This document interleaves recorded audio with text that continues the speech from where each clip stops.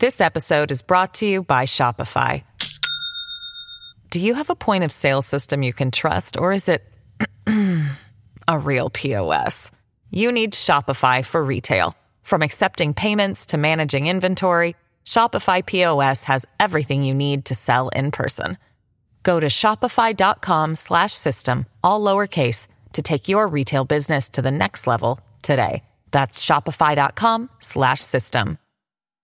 And it's Bruce Claggett in for Mike Smith, along with Keith Baldrey, Global News Legislative Bureau Chief in Victoria. Good morning, Keith, and happy Valentine's Day. Good morning, Bruce. Happy Valentine's to you and all the listeners. And I would imagine there's nothing but love in Victoria right now, all the way around. Well, I just came from the dining room, and it has hearts all over the tables. So that's what's going to greet the MLAs today when they sit down for breakfast and lunch. But I don't think that's going to extend much into question period, which is going to start in about 20 minutes. And let's talk about question period. What can we expect for today? Well, Liberals have made it clear they're really focusing on a handful of issues that I think the government is most vulnerable on, and that is mental health, health care, and public safety and housing. And those seem to be the hot-button issues for both sides, as a matter of fact. Those are David Eby's the top issues in terms of his priority status, and also the issues the Liberals are sort of beavering away to hammering over the head. Also, it might be interesting whether some of the strata rules, the story that's circulating, we did on Global last night, was on NW this morning, of this young family now facing forced out of their condo because they're having a baby because the strata council arbitrarily. An incredible story, yeah. It is, and I'm wondering if the Liberals will pick up on that today and expose what appears to be a loophole in the legislation. So, question period, it's interesting.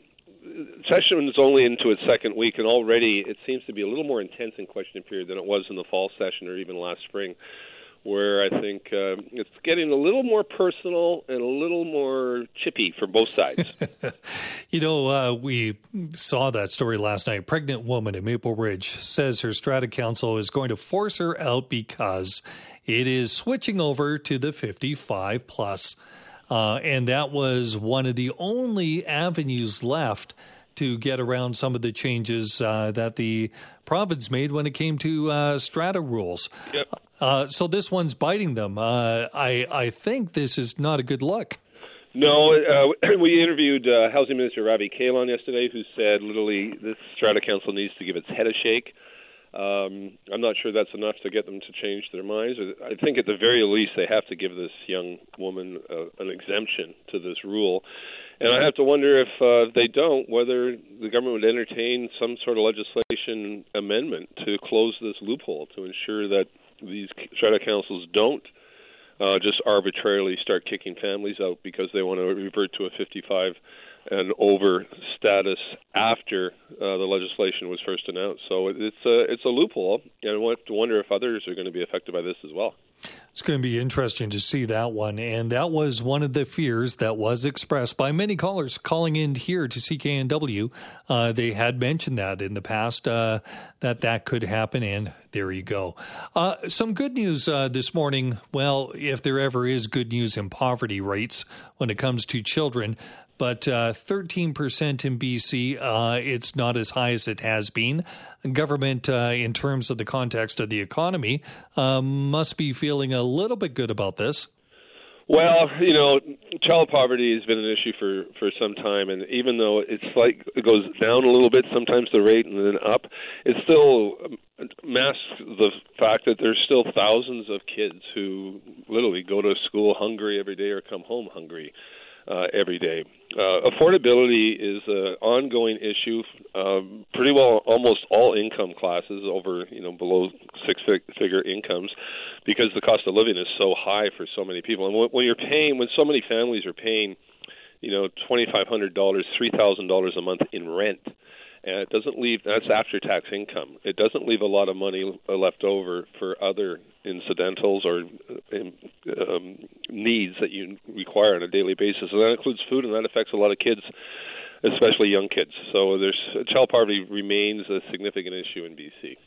Does indeed. And I was actually a little bit surprised when I saw that. And, just the newsman in me makes me question whether that is reflective of reality. But that being said, food prices and rent, two of the big ones that will be facing the government coming up.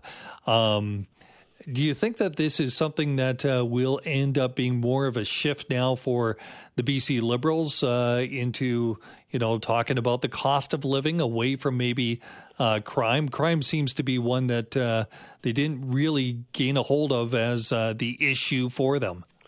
Well, it's interesting. We had two opinion polls released last week, Research Co. and Leisure.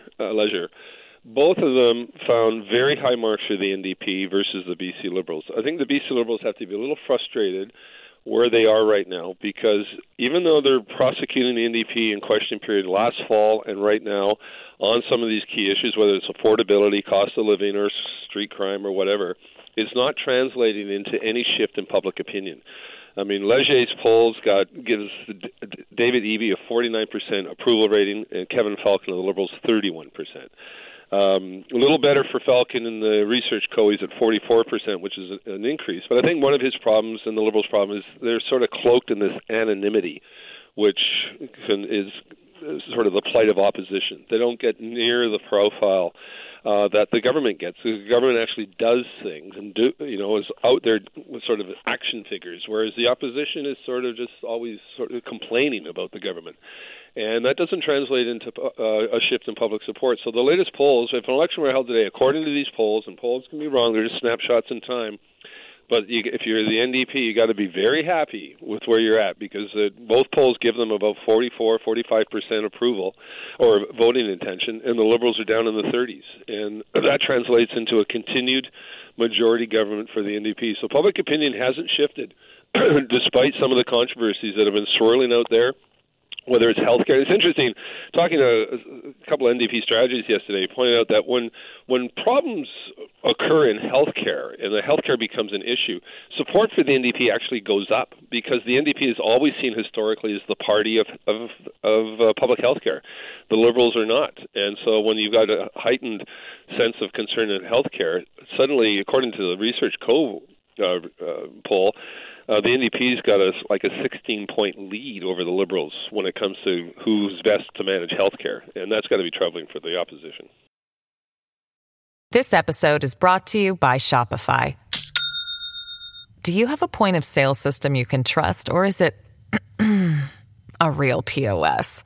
You need Shopify for retail. From accepting payments to managing inventory, Shopify POS has everything you need to sell in person. Go to shopify.com/system, all lowercase, to take your retail business to the next level today. That's shopify.com/system.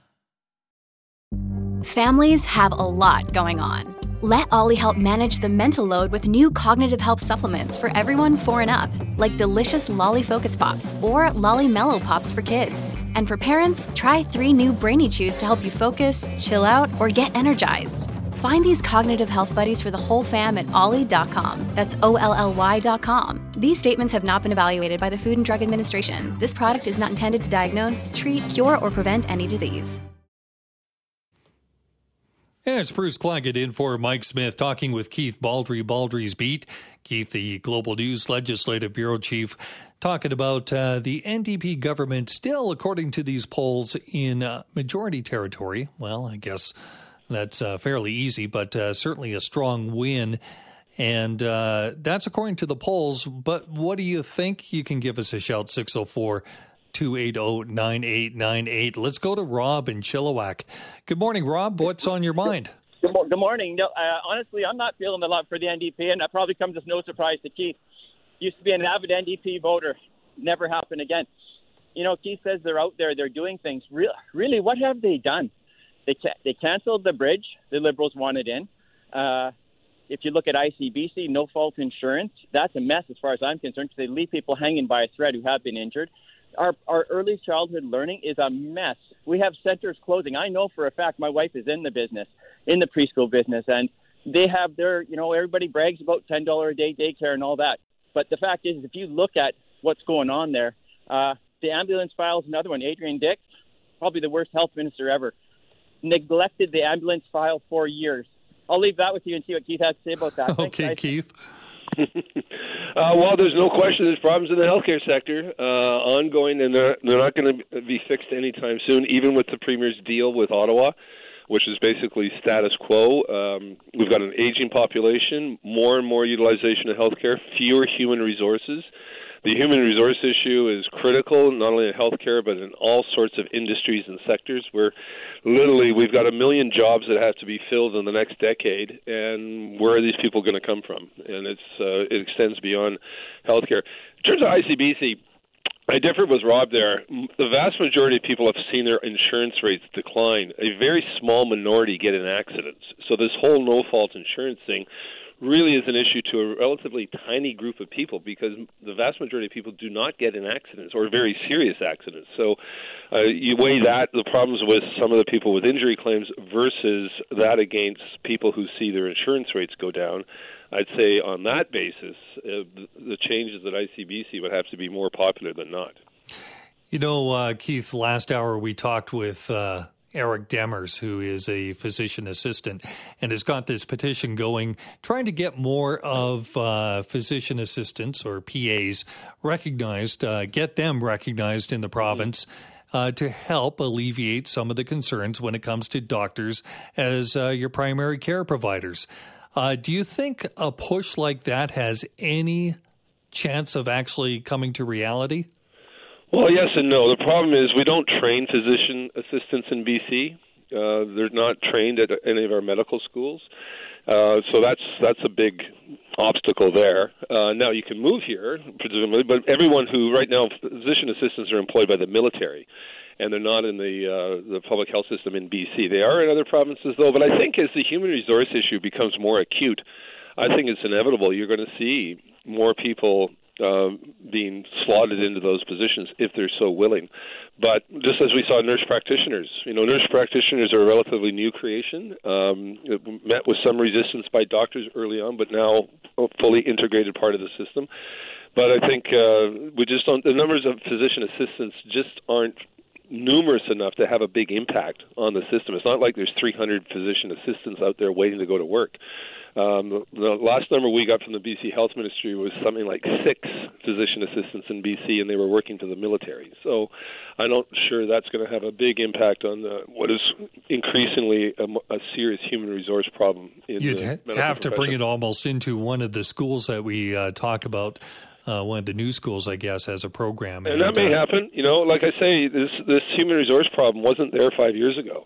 It is now there. And it's doctors, nurses, nurse practitioners, health technologists, people who run the MRI machines. There's going to be a shortage of those people. So we need more hands on deck on all professions.